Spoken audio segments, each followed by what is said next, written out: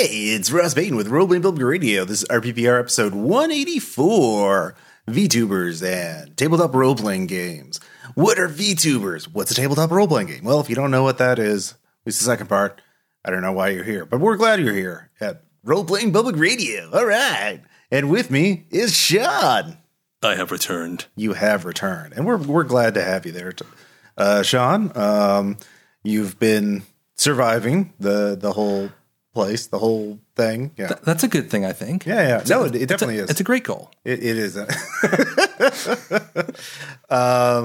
So we're good. Sean has much to tell us about VTubers, who they are, and what kind of role playing games they play, and why. Yes.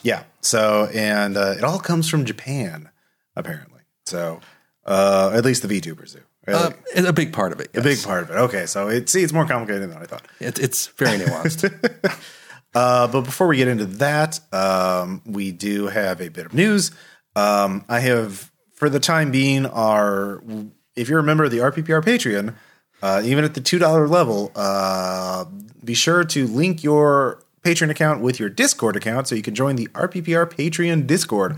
Because every Sunday night, every Sunday at 6 p.m. Central, I'll be streaming weird videos and hanging out. Not just me, but other members of the RPPR cast show up on a regular basis, like Aaron and Tom and Baz. And it's a lot of fun. We watch a lot of really cool shows and stuff. Weird things I found on YouTube. Maybe some classics like Legends of the Hidden Temple. Who knows? You just have to show up to find out what's going on. There is a pinned message in the live stream chat channel about what we'll be showing the next week and when that is. But yeah, for this summer, at least we'll be doing Sunday nights because that's a consistent thing for me is pretty good because I'm pretty busy at this point time of year for various personal stuff. But also I am working on new things. Like I'm still working on a write-up of Night Clerk as a full scenario that you can run yourself. The Call of Cthulhu scenario classic, although I am writing it as a systemless thing. So you can run it in any number of systems, and I'm going to be sort of doing it as a zine. So yeah, that'll be its own standalone product, and I'm looking forward to sharing with you all, but I'm not quite done with it. But let's see. Other things, I am also on the RPPR Patreon doing Arkham Cold Cases, which if you are an RPPR Should Play, you probably saw that on our April 1st episode, but I've released 3 more episodes on our Patreon. Our latest episode features Caleb as the guest, and people really like it. It's very funny. So it's basically a comedy podcast about looking at Lovecraft stories as though from the eyes of a true crime investigator who doesn't know anything about the Cthulhu mythos and just doesn't know it. Yeah, so it's like, From Beyond. Well, that's just some servants disappeared. So obviously it was some kind of weird shenanigans were going on, but nothing supernatural. I kind of look forward to whenever if you haven't already done it, whenever you do the thing on the doorstep. Oh yeah, we'll be doing a lot. Yeah, I mean, there's a lot of Lovecraft stories to cover, so that might be our next one. But yeah, so check that out. All the episodes on the RPPR Patreon, and I'll put a link to a preview so you can check that out. But yeah, that's it for the news. And but Sean, how you been doing? I live still. You do live still. No, I mean just basically hanging in there. Try to pick up a few hobbies. Not doing so hot on that, but I think everybody tried a few things. For the most part, I baked banana bread. There you go. Twice. Awesome. No, 3 times. Yeah. Are you sure? Yeah. Were they sure? Were they Cavendish? I was actually, my best attempt was the first time. I fucked it up the second and third time. You overthought it. I overthought it. Okay. Yeah. It was the Cavendish poison. You need some Gros Michel. So, yeah, but one of the things you've been doing this pandemic has been watching VTubers. I've been studying a whole lot of weird off-topic things, and VTubers came into my general sphere early on in the pandemic because I got rando linked something and sort of kept trying to scratch my head and figure out what was going on. I mean, I was tuned into Kizuna Ai when she first started up, but I was getting linked to a lot of stuff from Sakura Miko, one of the Hololive Generation Zero performers who was technically with Cover Corp before the Hololive project started. So in case you don't know, so with Hololive, they're one of the major agencies. They kind of act as sort of a talent agency for VTubers. And the whole thing with that is a lot of the major agencies do this. Niji Sanji's another big one. Niji Sanji focuses more on getting as many people out there as possible and have fewer controls. Hololive is a lot more polished and almost tries to push kind of an idol thing. And before anybody jumps on that, I don't have a high opinion of the idol industry myself, but Hololive isn't quite as restrictive as actual Japanese idol industry professionals, but they still have like quotas to meet for amount of content generated and things like that, from what I understand. Obviously, there's things that we can't know because there's contracts that probably prevent people from saying everything. Yeah. But so Sakura Miko was the first one I got tuned into, and I was wondering, why is this toddler verbally abusing everybody?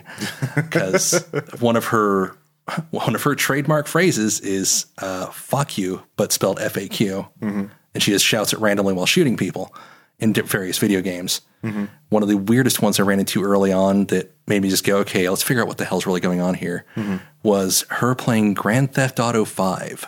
And she's doing these weird things where she's role-playing along with her own scenario. But one of them, she just goes to a rooftop, grabs a sniper rifle, and starts shooting randos, shouting, "Stay home." Whomst among us has not done that in GTA? Okay, that's true. I mean, usually I just go with Saints Row, but yeah. But anyhow, so I kind of tuned into a lot of other things to kind of get more of that energy.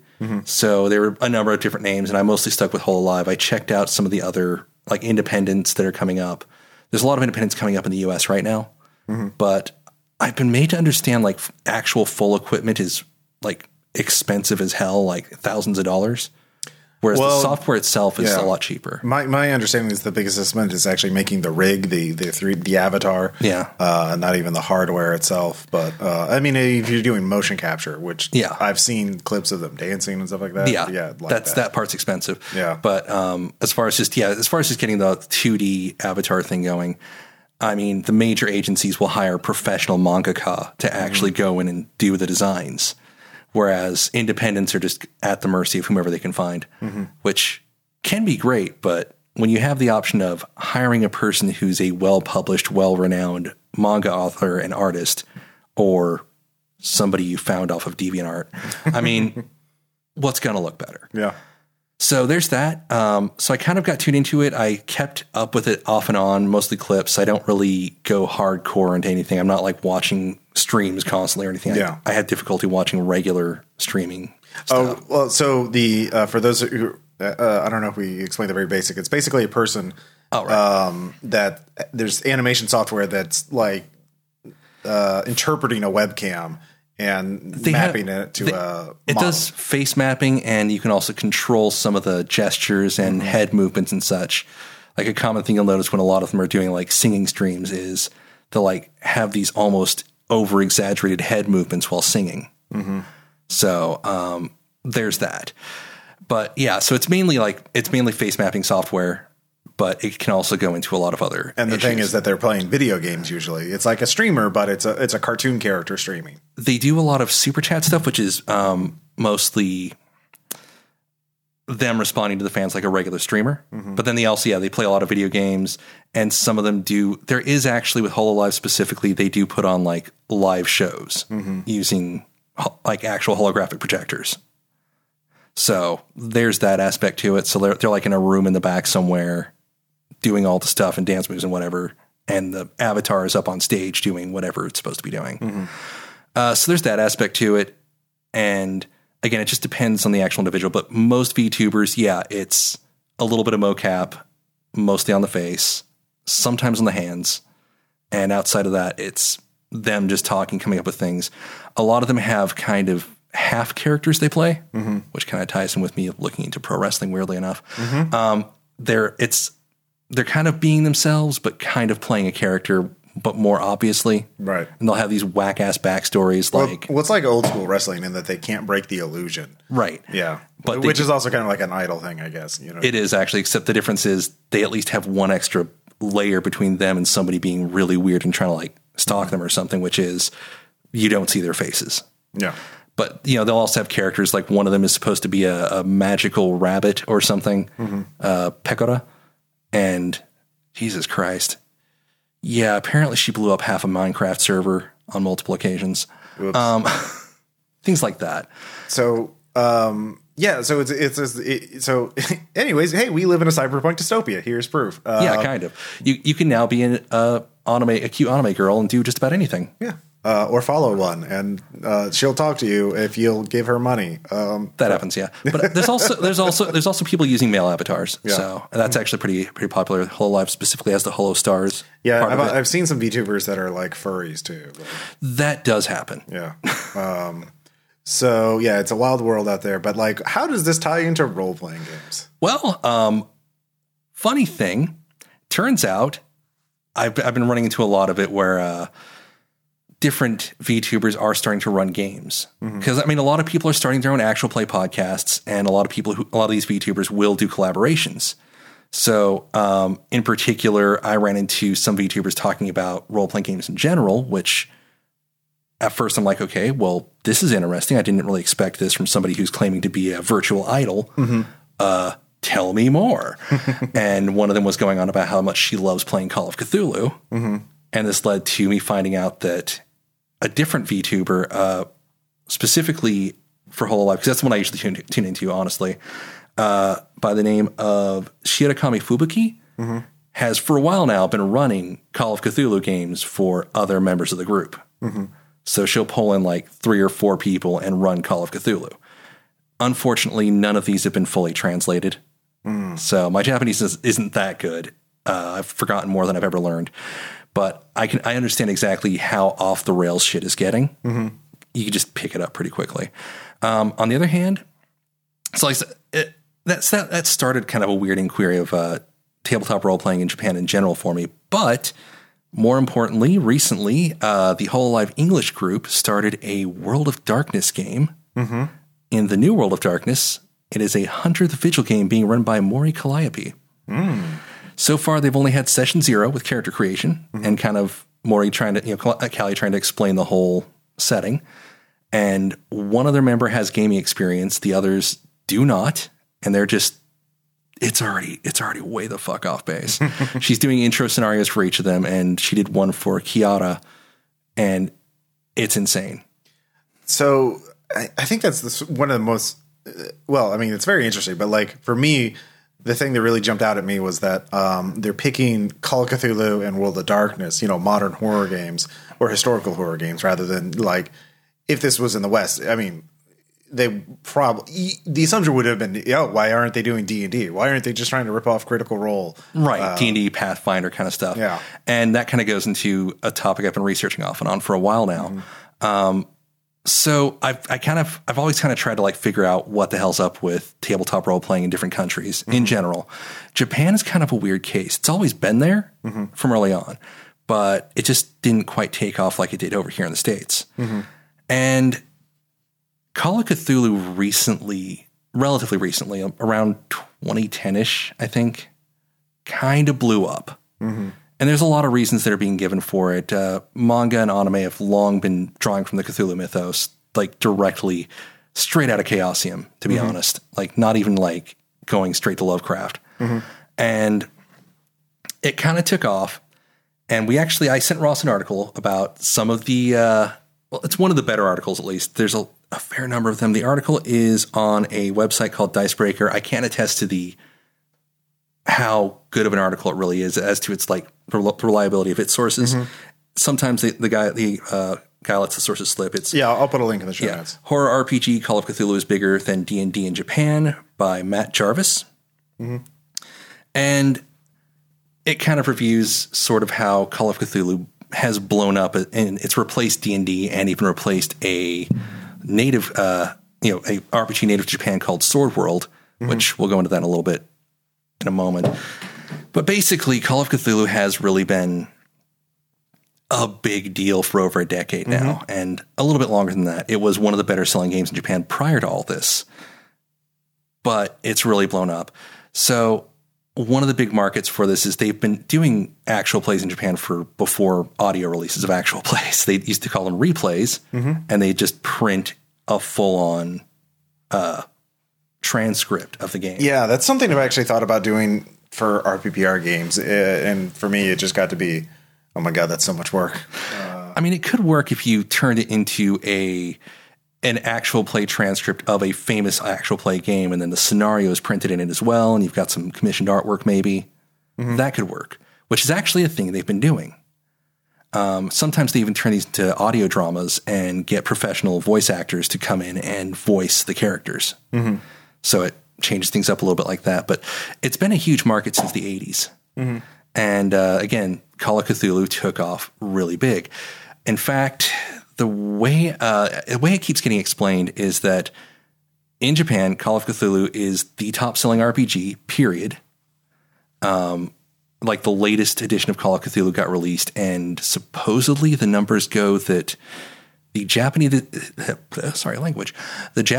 of Call of Cthulhu, when just held off on its own, exceeds the sales of every other language edition of Call of Cthulhu stacked together. That's the claim. Yeah. And I don't have full things. Like the article basically goes, we talked to somebody at Chaosium and they confirmed it. And I'm like, who? So if anybody from Chaosium wants to comment on that, that'd be great. RPPR investigates. Yes. Chaosium's lies. One of the things in the article that did kind of like lift an eyebrow for me is they were trying to claim that it was partially because of, at least one of the sources was claiming it was partially because of a show that came out, God, I think it was early 2010s, called Hayore Nyanoko-chan. Oh, yeah. Which is the one where they try to turn entities into cute anime girls. Yeah, Nyarlathotep is the main character. Yep. Yeah. And the funny thing about that is, and I think it was I actually watched it. That's my deep shame. And I actually watched it, and I think it was the first episode, maybe the second, I forget, but they actually do one morning, everybody's like, it was a wild night. Okay, let's clean up. And they look at they have like a shot of the table, and it's just like a keeper screen and a bunch of dice and what is very clearly a marked up character sheet. It's just like, okay, well, there we go. Yeah. But D&D used to be really popular before Call of Cthulhu took off, but it was actually outsold pretty quickly by another game. And this might be familiar to like older anime fans, actually, when I mention where it came from. Sword World RPG is kind of marketed as the premier fantasy RPG in Japan. It's a really basic 2D6 based system. Yeah, they most Japanese TTRPGs use D6 systems, from what I understand. Yeah. Like they don't use many polyhedrons, Yeah, the lovely extra hedronic clicky clacks aren't really as readily available out there, but I imagine that'll be changing. But this one came out actually in pretty much the late 80s because of the popularity of a replay that turned into a series of novels that turned into an anime and manga and video games and a bunch of stuff called Record of Lodoss War, which was a big damn deal. And if you were watching like Sci-Fi Channel in the 90s, you probably caught a dub version of it. It was brought over to the States by originally US Manga Corp under at least that was the imprint on it. Yeah, them. They're still doing Lodoss War stuff, like a video game for it just came out. Yeah, Deedlit's Labyrinth or something like that. Yeah. But yeah, they've been doing it consistently. They've released multiple series. It was a huge deal when it came out because when it came out, the novel series and then the anime were the first Western style fantasy story that wasn't really being presented Animu. They played it straight. And that's kind of impressive, especially looking at the current market. Yeah. And I think Lodoss War was influenced by old school video games like Wizardry and stuff like that. There was a little bit of that. Yeah. But it was actually a series of campaigns run under Dungeons & Dragons, the older version where they only had 3 alignments. It's that old D&D. Yeah. Original D&D. Tunnels and Trolls and, RuneQuest or something? Yeah, those are the 3 games. We were Tunnels and Trolls. Yeah. So it ran from that, and then replays have been done ever since then. Call of Cthulhu did take off before then, but not quite as big as it is now. So in the wake of that, a whole lot of replays have been made with higher quality. They are doing their own, recorded actual plays now, obviously. But yeah, actually, I know a couple 5 or 6 years ago, I think there's a magazine that does these replays, and they publish them as like little article kind of things. They did a series on Eclipse Phase. Oh, cool. Yeah. Actually, that's the Japanese edition of Dragon magazine was mostly filled with replays and serialized short stories, like the Slayers series was originally a series of short stories for Dragon Magazine in Japan. So, but yeah, no, it's cool. They hit up Eclipse Phase. There was also recently a project that was done, series of light novels that got turned into an anime, and I wasn't terribly impressed with it, but it was based off a series of actual plays done by industry professionals in the anime and manga industry. Mm-hmm. One of the big luminaries they had was Urobuchi Gen. If you haven't heard of him, he was the guy behind the original Fate Stay Night series. He also did All No. Zero and Madoka. He's the guy that did Madoka. You know what he's about then. Yeah. So, not surprisingly, his character was a badass assassin girl. What? Yeah, I know. Surprising. Right. It's very surprising, actually. But yeah, it's got turned into a thing called Red Dragon, and then they made an anime out of it called Chaos Dragon. I wouldn't recommend it terribly. Maybe you'll enjoy it more than I did, but I tried. But yeah, no, so the replay thing is really popular, and a lot of Japanese RPGs are being brought over to the US now.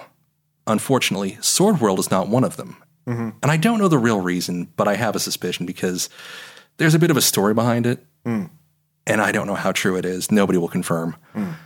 But most people have heard of it. That basically when, they were called Studio SNE, were the people that did the actual plays, replays. And they were like, oh, cool, we've got everything written up for this setting for Celia. Why don't we approach TSR to have our stuff published as a supplement in Japan? And there's varying versions of it. TSR just didn't think it would be a wise business move. TSR just flat said no. TSR told them to go fuck themselves. I don't know what story's true. But basically they just said, screw you, we're going to make our own RPG with blackjack and hookers. So they made it. It wound up outselling D&D in Japan.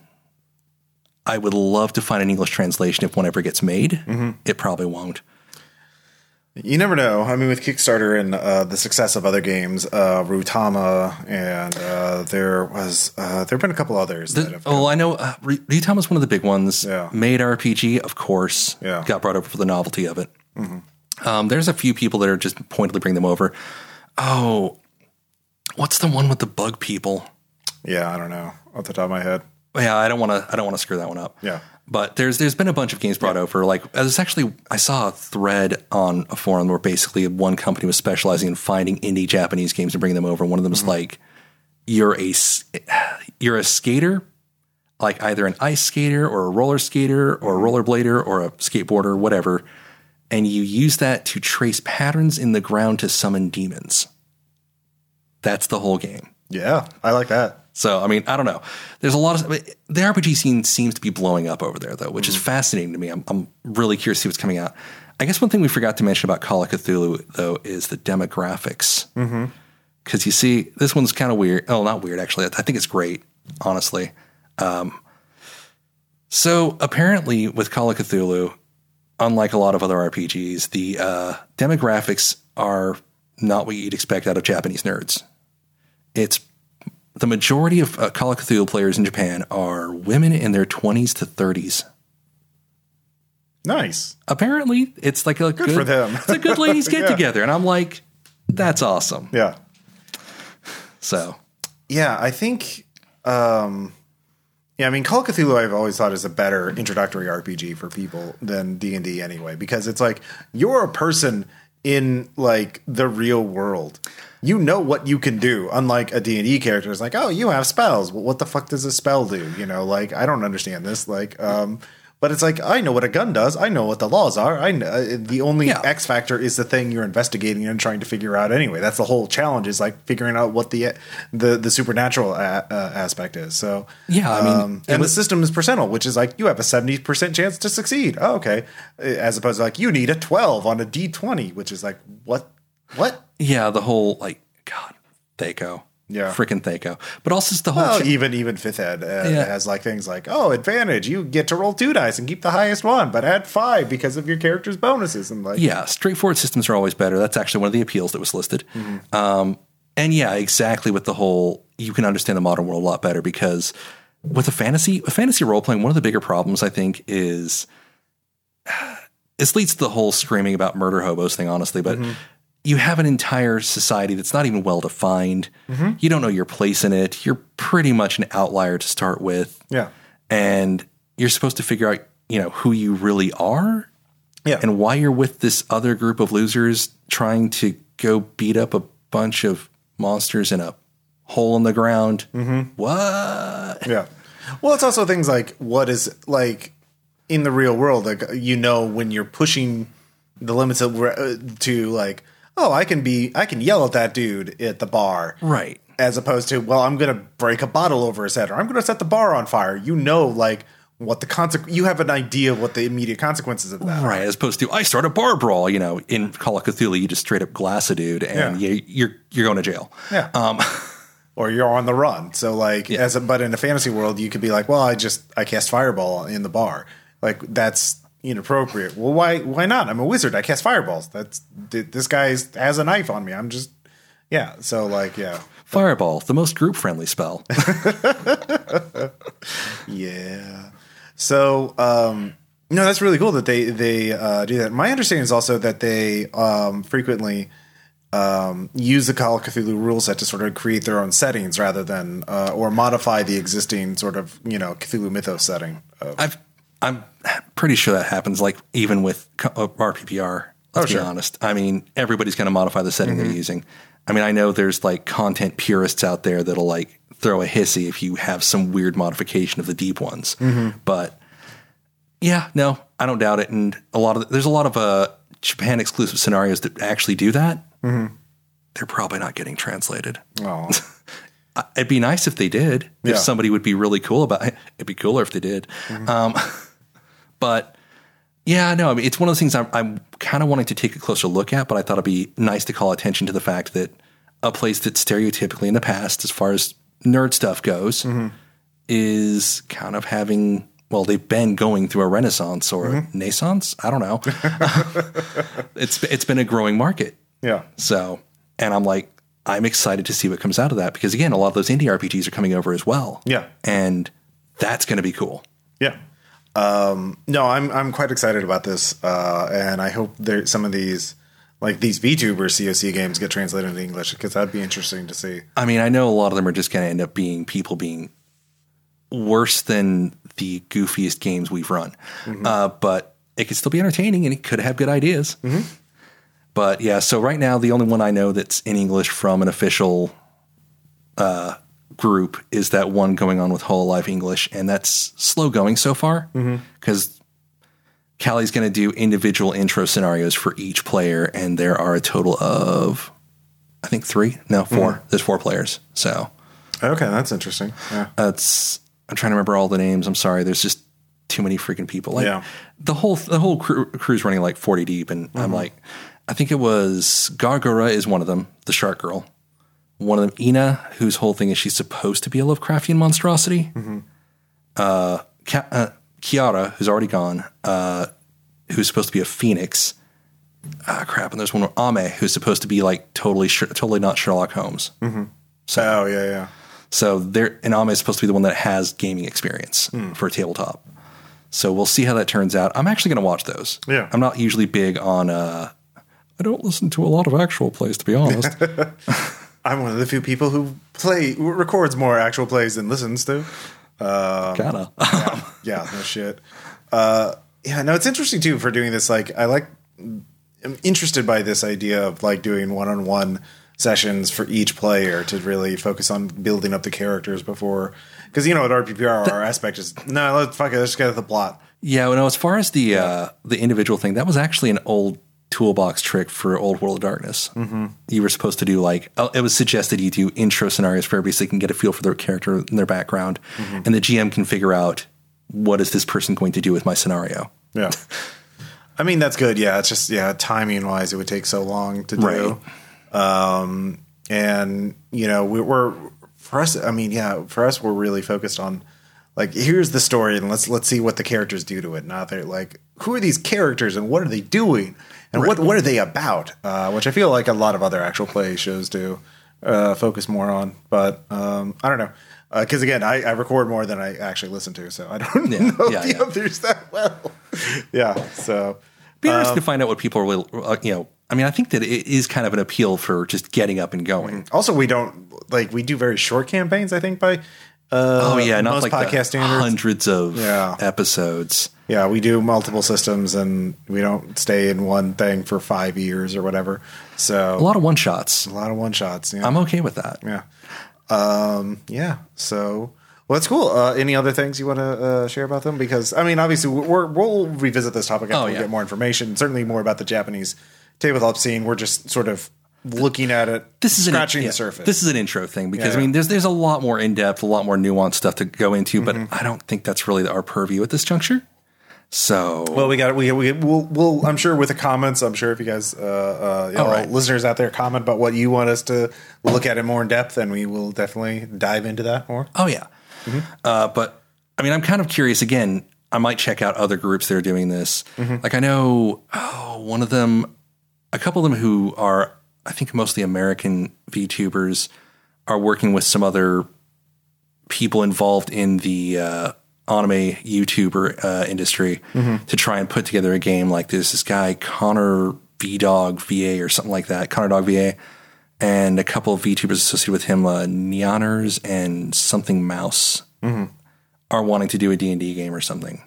So I don't know if that's a thing that's ever going to happen. Instead of D&D, what about Base Raiders, superpowered dungeon crawling? You know, that would be awesome.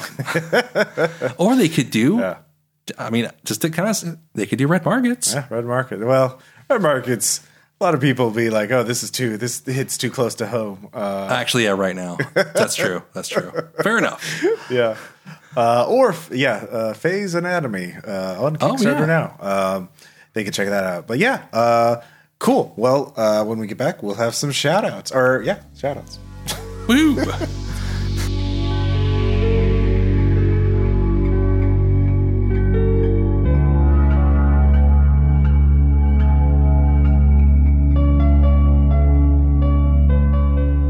And we're back with our shout-outs because, hey, shout-outs, they exist.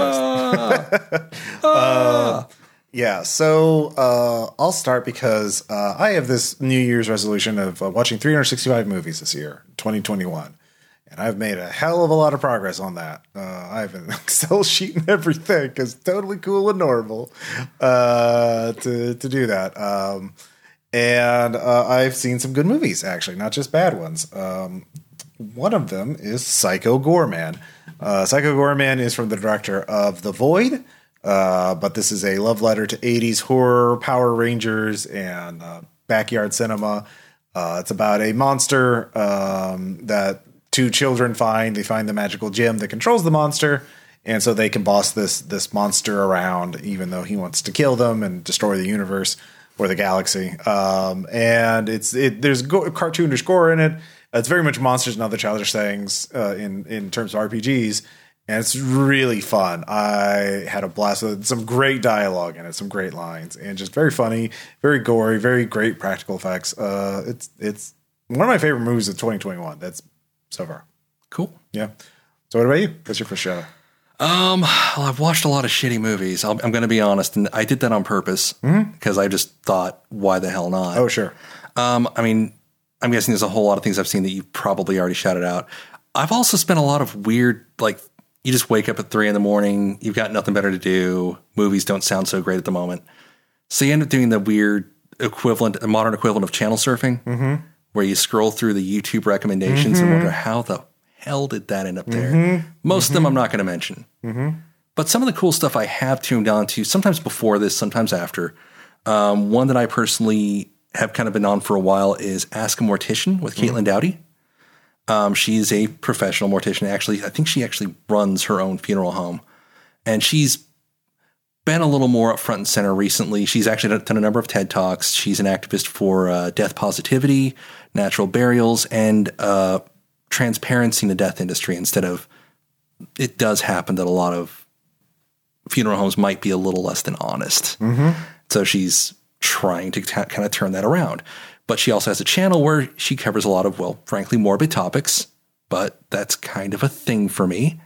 And she does it with kind of straightforward honesty, but also a bit of humor. Totally worth checking out.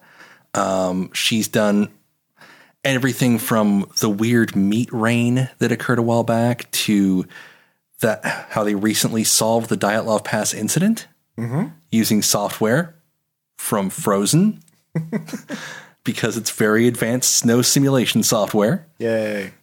So thank you, Disney, for enabling us to solve a terrifying, morbid mystery from Russia during the Cold War. You've done good. Very good. Yeah. But speaking of very good, I've also been playing some video games. Oh, cool. One of them that I really liked is pretty short, but very much in the Stanley Parable vibe kind of energy, is Superliminal. It's a puzzle game where you're in a place and you need to get out. And the puzzles are solved through optical illusions.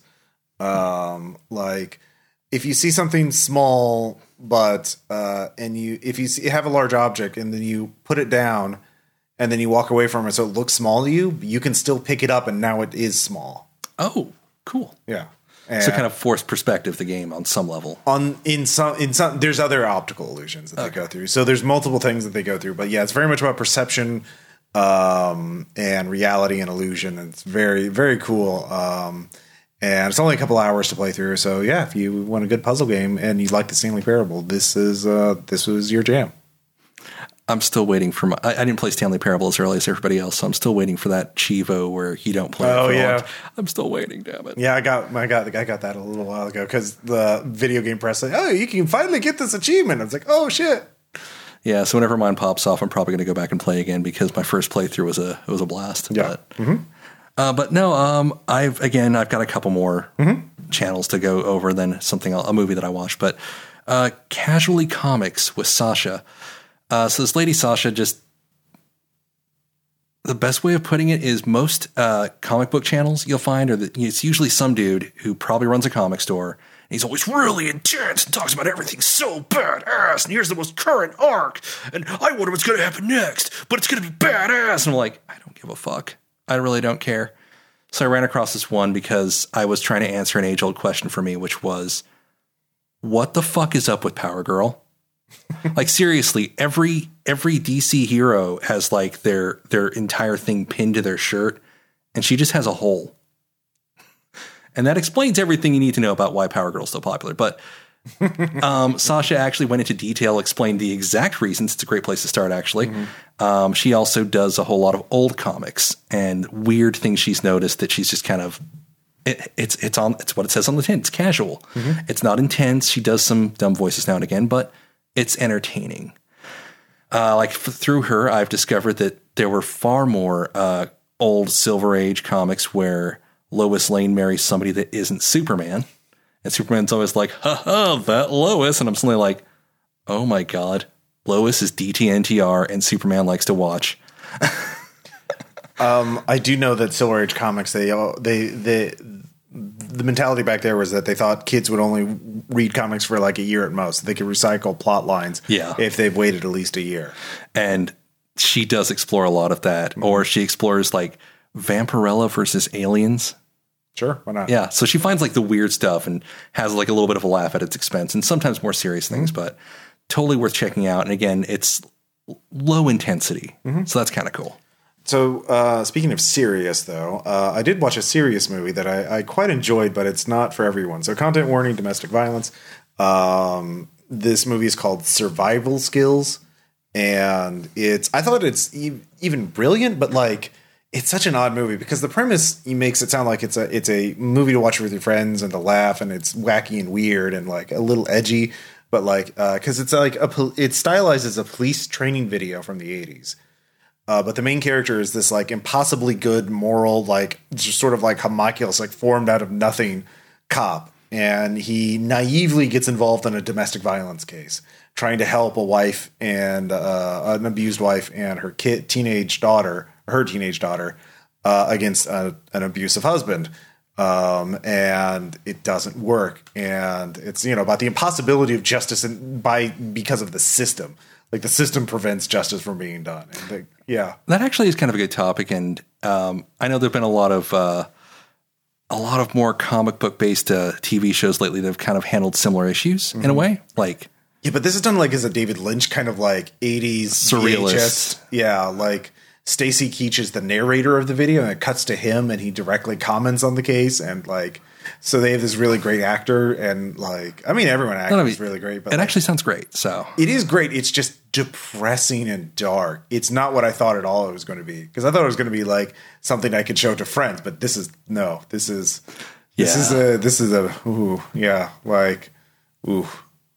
okay, cool. So I think it's brilliant, but I just. God, it's so depressing. Well, I mean, sometimes really good pieces do delve into darker topics. So yeah, but not like you can't throw out the baby with the bathwater. Yeah, no, that's true. It's just like I did not expect that because of the trailer and whatnot. So. I kind of wonder if that was maybe the intent. I guess I don't know. Yeah, there's a lot of shows. Anymore no, it's a legit art movie. It's definitely worth watching if you can handle that kind of thing. Cool. Yeah, it is intense. But yeah, you know, far less intense. I'll do the last of the YouTube videos because again, it's been a long year. Mm-hmm. I don't know if you guys covered this one or not. It's been kind of really popular, but why the hell not? Tasting History with Max Miller. Mm-hmm. The guy was basically put on furlough from Disney. He's extremely photogenic, very good voice, very positive attitude. Still gets a cheeky joke in or two, and he basically reads old recipes from everywhere between ancient Rome to colonial America. And he interprets them and tries to make them and tries them out. He's done everything from actually making his own mead to a specific snail recipe from an ancient Roman text. Everything he can find. He's even making a book later.